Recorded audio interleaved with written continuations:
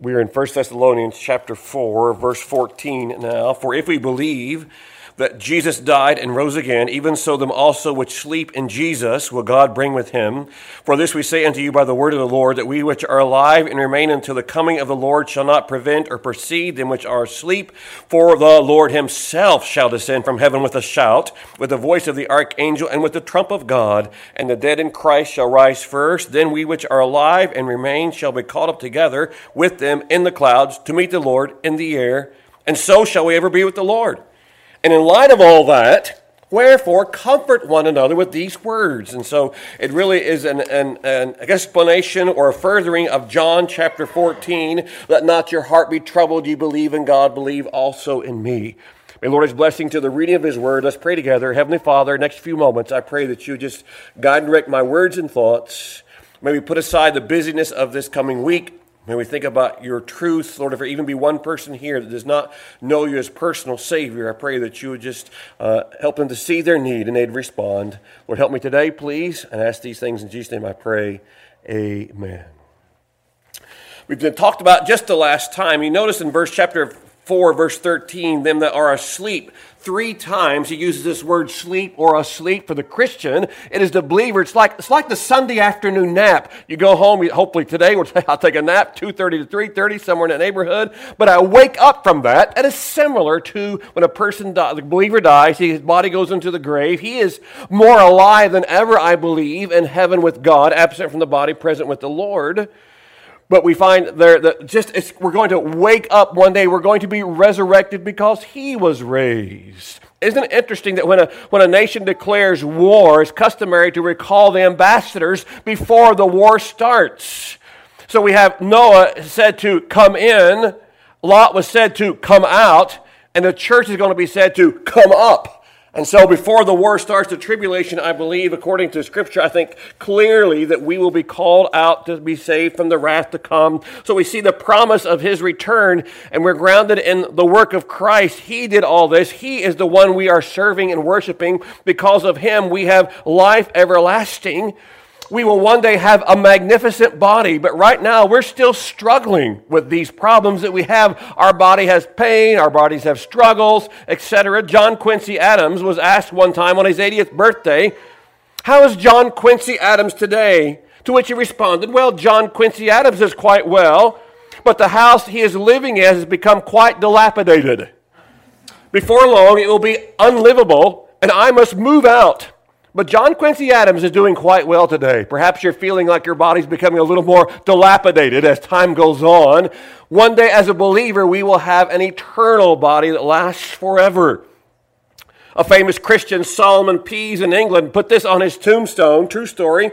Beneath these clouds and under these trees lies the body of Solomon Pease. Pease ain't here, it's just a pod. Pease shelled out and went to God. And so that's going to be us. One day as a believer, now this is, I'm qualifying that, believers. Because everybody's going to live forever somewhere, but are you a believer? Even the unbeliever is going to have a body that's going to last forever, to be able to suffer forever. The most tragic thought we can think is a person spending eternity apart from God in a place called hell. But you don't have to go. That is the good news of the gospel. The gospel means good news, not bad news. He came to die and died for us that we might have life. Interesting, the word asleep comes from the Greek word we hear, the English word cemetery. It's komateron. The cemetery, they called it dormitories or sleeping chambers. Those who are asleep. It's just, they're not, we call it just separate. Death is simply the separation of the real you and I from our bodies. That's what it is.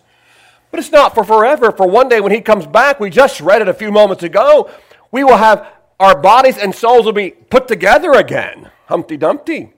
And we'll be all back to, and it'll be a new body, and we'll be like Christ's body. It'll be an amazing thing. The promise of his return, back in 13 again, but I would not have you to be ignorant, brethren, concerning them which are asleep, that you sorrow not, even as others which have no hope. He's not saying we never sorrow. There is sadness for sure. Paul said, if Epaphroditus were to die, had died, lest I should have sorrow upon sorrow. So Apostle Paul would have had to deal with great sorrow if Epaphroditus had died at that point in time. So grieving is natural. We have, matter of fact, tear ducts for tears. And so it's a cleansing. Really, crying can cleanse, as you well know, all these things. So it's really unnatural not to grieve. But what we don't have to do is grieve as those which have no hope. I'm going to tell you, though, this morning, if you're here without Christ, I offer you no hope. Your one hope is to come to know Christ as personal Savior and to receive Him for the forgiveness of your sin. Because without that, there is no hope. He is the way, the truth, and the life. No man cometh unto the Father but by Him. What about, Pastor, when someone passes on? I just heard this a couple of weeks ago. The pastor says these words. He says, if your brother were here today to preach his own funeral, let me tell you what I believe he'd want me to say. There's no unbelievers in hell. Every single person in hell today is a believer. Adolf Hitler, if I were to pick like the most heinous character we can think of quickly, understands now that there really is a hell to shun. I trust that you are ready to go to heaven. Even remember in Luke 16, the rich person in hell lifted up his eyes in torment, etc. And he said, send Lazarus. And Abraham said, if they hear not Moses and the prophets, neither will they be persuaded though one rose from the dead. If people don't want to believe, they're not going to believe. It's the Holy Spirit must prick their conscience. He must do a work in their hearts and lives to say, we have a multitude in America that is ignoring the Bible, ignoring what is true.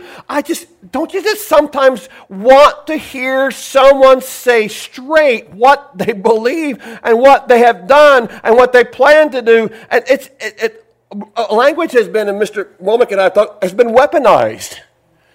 And people take language to weaponize things, and they can twist and turn things to say things they don't even mean, but it sounds like it means something completely different. The Bible has a corner on truth. You want truth? Read the author of truth. That is it. He's got the corner on it. And this hope. As those of sorrows that have no hope, then in verse 13, it's a lot stronger word. I'm hoping right now that my mashed potatoes aren't burning in the crock pot. I hope they're not.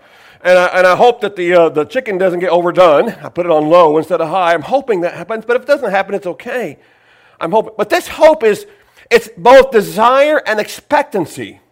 The Bible hope, if you omit desire or expectancy, you don't have the real biblical hope. For example, I may desire to win $400 million, but I do not expect to do that. I may expect to pay my property taxes, which I did a couple of weeks ago, but I do not desire to do that. So when you speak of hope, we're talking both of expectancy and desire. The unbeliever doesn't have expectancy. A lot of Christians, sad to say, don't have the desire to see Christ come back. If He's coming back today, do you want to get on the train? Some of you are wondering about that right now. See, you're just wondering, I don't know. I got so many things I want to do. I'm just pretty young right now. You should want to get on the train. If He comes back today, you should be desiring to go to be with Christ. Why would we say that? Paul said, desire to be with Christ, which is far better. For me to live is Christ, and to die is gain. Oh, we forget that. We think, if I can just put a little bit more in my savings account. By the way, don't put any, as we're going now, please put your trust in the Lord, not in our material things. So the grounds our hope in the work of Christ. He also, regarding the promise of His return, He grounds our hope in the word of Christ. Continuing on, we finally get past verse 13. We're on to verse 14. Woohoo! For if we believe that Jesus died and rose again, even so them also which sleep in Jesus will God bring with Him. That's the key. If you're going up the rapture, you must be in Christ. You must have accepted Christ as personal Savior. It doesn't say what denomination you're from. Doesn't even say if you're baptized or not. Now, I'll quickly say if you can be baptized as a Christian, you should be. Unless there's some physical limitation, you should be. Follow Lord and believer's baptism. Very, very important. But it doesn't say that. He says, if you're in Christ, you know Christ as personal Savior. If you do not, you're not going. I'll just be very plain with you. I'm not going to try to I'm getting too old to be wishy-washy. If you are not saved, you are not going when he comes back for his church. It's that clear from Scripture. And if you're not sure you're a child of God, you can be sure. 1 John chapter 5, verse 13, that you may know that you have eternal life. This life is in the Son, not your good works. You can't earn your way, you can't work your way to heaven, you can't earn your salvation, and nor can you work to keep it. He is the saving one. He's the saving one. Entering this word for, or because, this is a first-class conditional statement in the Greek language. So when you want to write something that you are assumed to be true. For example, when Satan says, if thou be the Son of God, command these stones to be bread. He wasn't doubting he was the Son of God. He was simply wanting him to affirm it by proving it.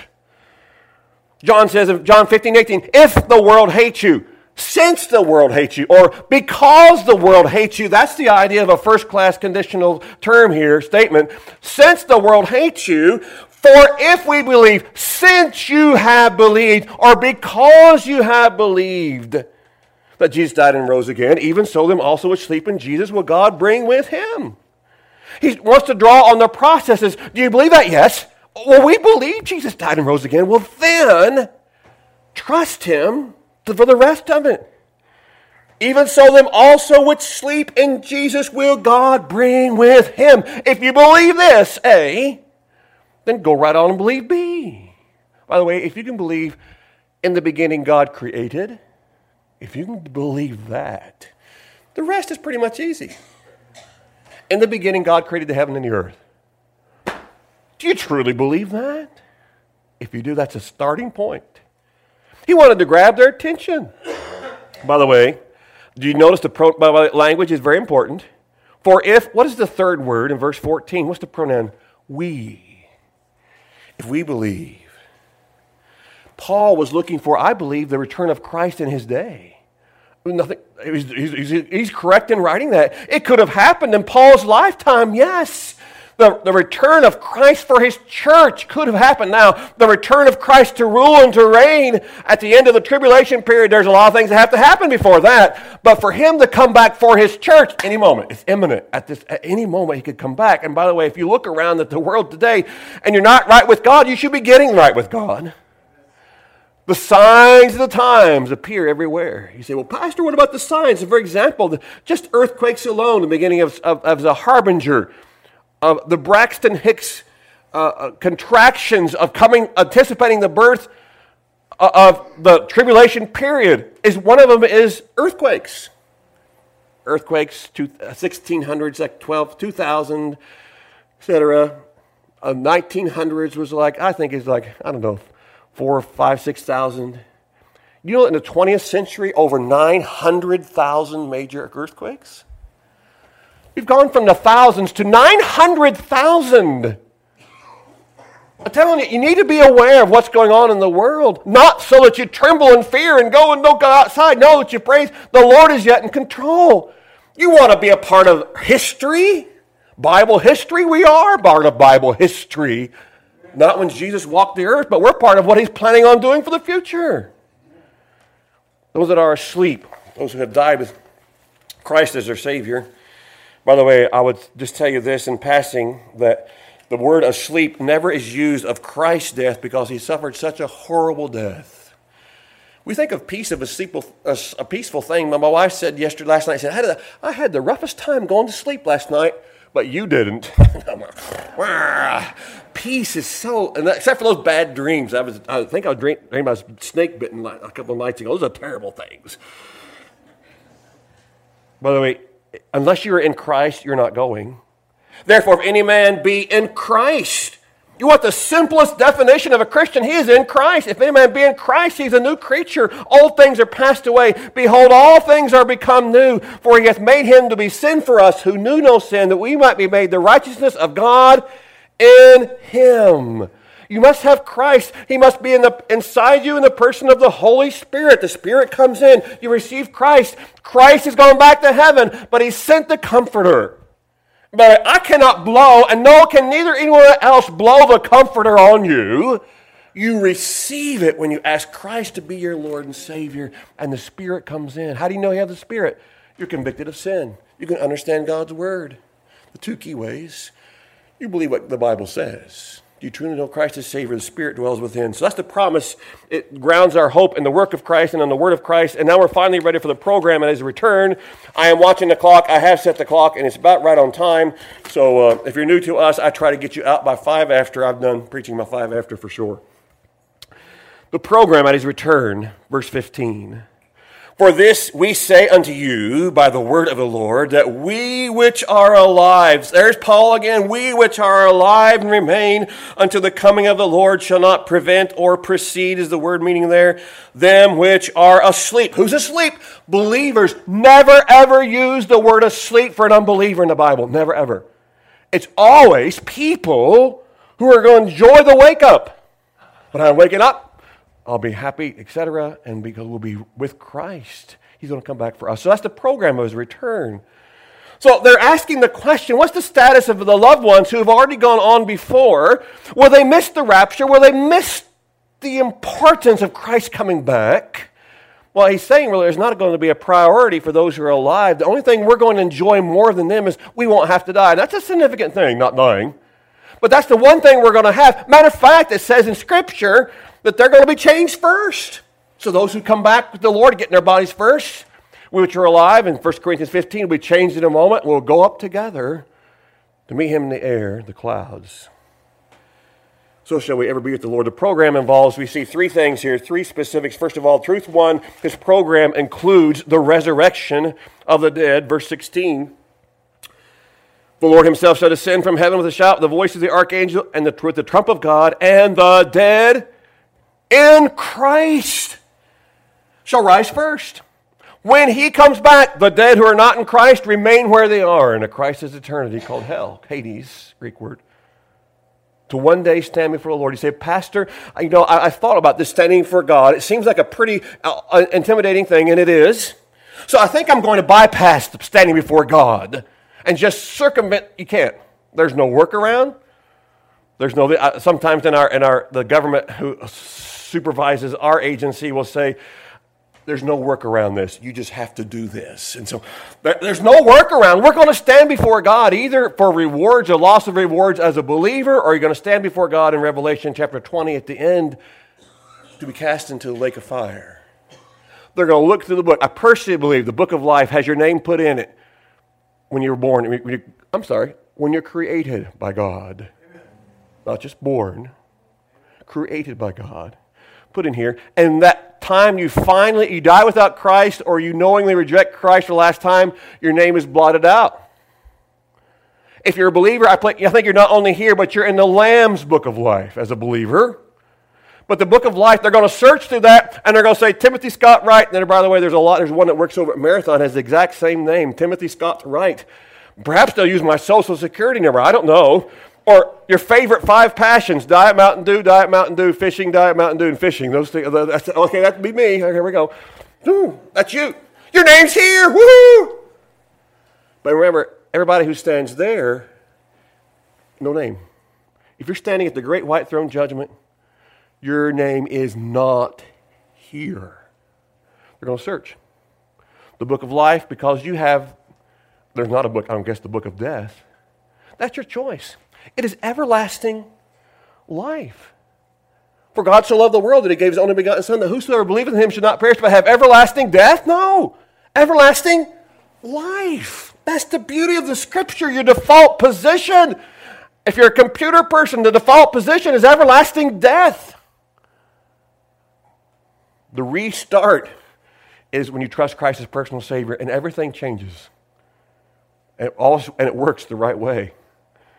The Lord Himself shall descend. The emphatic position, the Lord Himself shall descend. He's not sending even just someone like the Moses or Elijah or Abraham. He is coming. How do we know? The Bible says in Acts chapter 11, verse 1, verse 11. This same Jesus who you have seen will so come in like manner.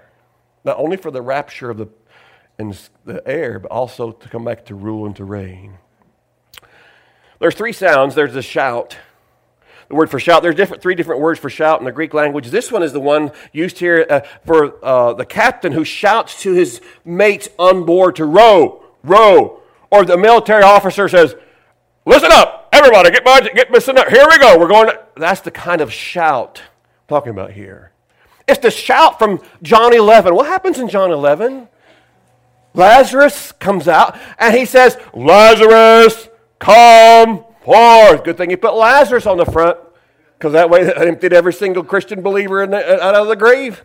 Perhaps across the world, does God has that power, yes. Why would you even? Because, are you not trusting? Just think for a moment. God comes back. What we're around sphere, who's going to be the privilege where God's coming back to that spot? You think he's coming back to America? I think he's coming back probably to Israel, that general area. I don't know, I'm just guessing. Wherever it is, I'm believing he's jerking me out of that grave if I'm dead. Not jerking, but sure, here I go. Aren't you trusting him to have the power to do that all at once? Why would you doubt he could not raise them all at once here? Please disabuse yourself of this idea that God is something you can make of your own, or that He is God of very God. He's keeping you together right now.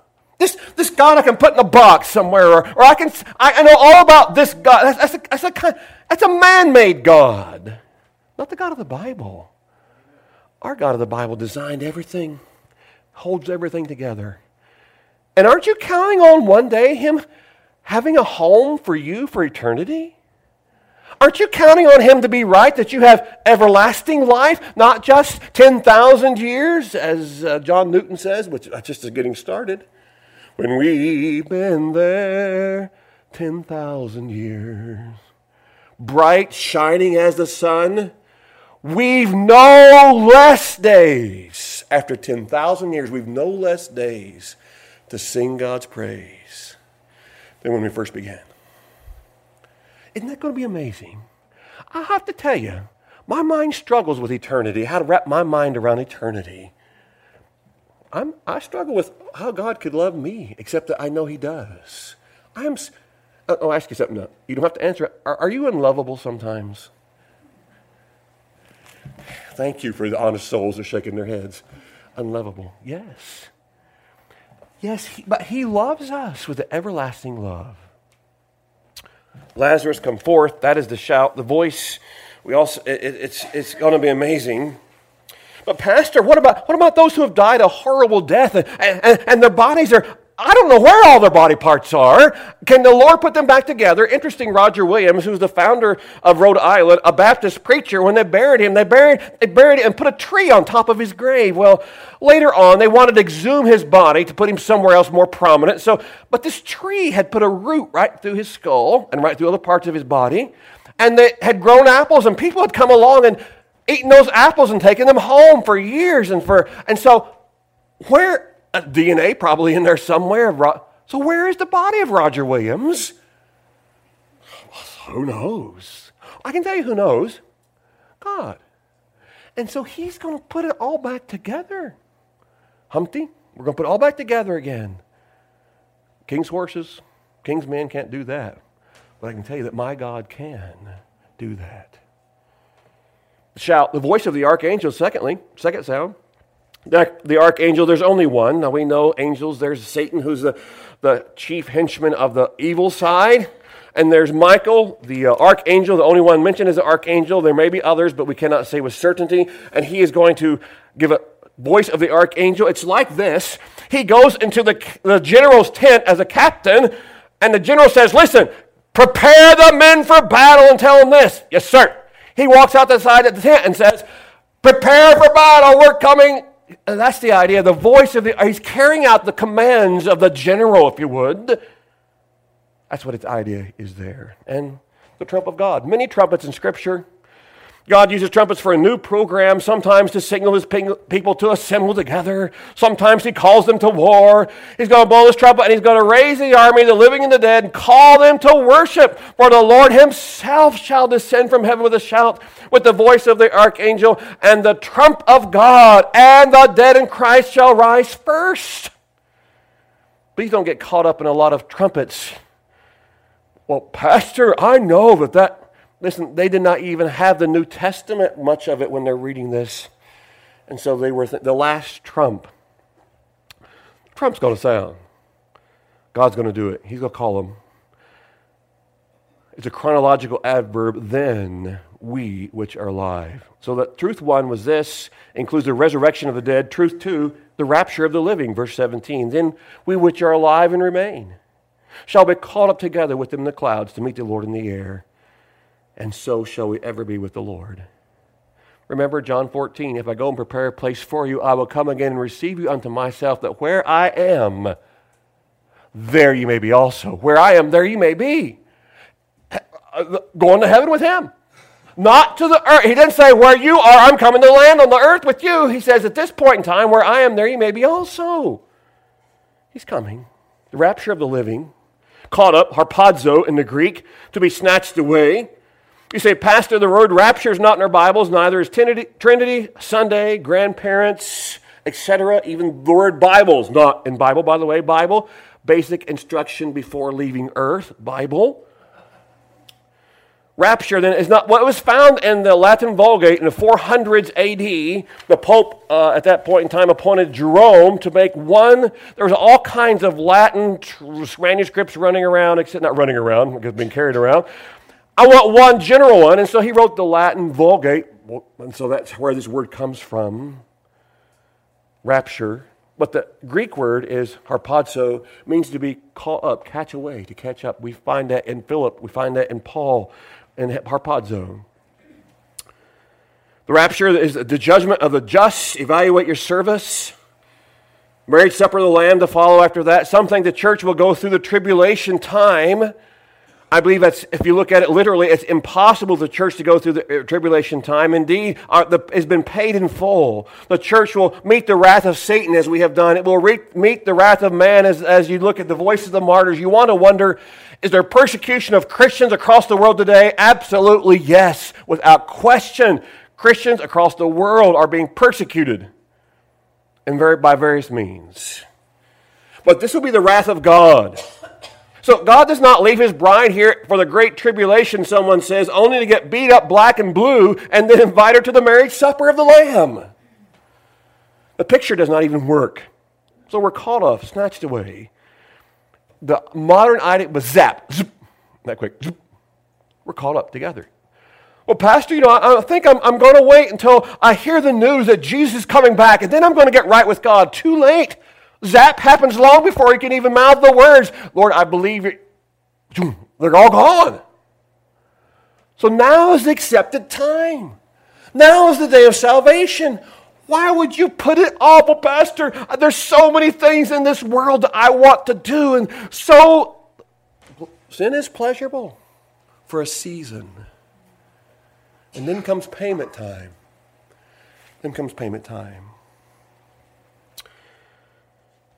So if you remember, about 3 weeks ago, I gave the magnet illustration of the magnet going across the ground, and only those iron ores that had the same particular part with the magnet would be caught up to it. You must have new birth in Christ.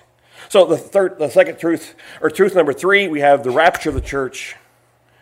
We have the resurrection of the dead. And in 17, we have the reunion of the saints. Then we which are alive and remain shall be caught up together with them in the clouds to meet the Lord in the air. And so shall we ever be with the Lord. Living ones, dead ones, we're going to meet in the air. The family member who's gone on before. Perhaps the baby you miscarried. A child taken before the time of accountability. The children who have lost their lives in the wombs of their own mothers. Suddenly caught up. What's a reunion? Isn't that going to be amazing? There's going to be a meeting in the air, going to be a reunion with Christ. Are you ready to meet him? If you stood before him today, would you shrink back in shame and say, I wish I'd have done more? I think we're all going to, in some extent, say, I wish I had done more for Christ. That we're going to be sorry for the things we just sort of passed on by. Are you ready for Christ? and I hope to get the illustration right this time. A lady went to buy a headstone for her husband's marker. And she says, I don't want any frills on the marker, just to say, for my husband, and put it in a suitable place. And so when she got the marker, it said, for my husband, in a suitable place. He had included that remark on the stone. Will you be in a suitable place? I think sometimes we don't see the urgency of it. So yesterday I had the bright idea. I was doing my leaves, which I'm responsible for. And I had all these dry leaves out by my burn pile. Now my burn pile is 4 cement blocks high and pretty deep in there. And so I put all my wood in there and I start the fire. But I had left all these leaves around the burn pile. I was sure that 4 blocks high, nothing would escape. So here I am, I started the fire, and typically I would go off and start mowing in the front of the yard and get, before I do the back 40. So I think I'll just stand around. And before I know it, there was a fire here. I got that one put out, and there was a fire there. I got that one put out. I turned around, and that same one I thought was put out was starting up over here again. And I turned around, and this one's over here. And so I started scraping the leaves away from the burn blocks so that they wouldn't start a fire. And then I got a little bit of break, and I ran up, and I really ran and got my mower and started my mulching mower and cut me a big swath around the burn pile so the leaves would not catch fire because I did not take it seriously. I do now. Won't do that ever again.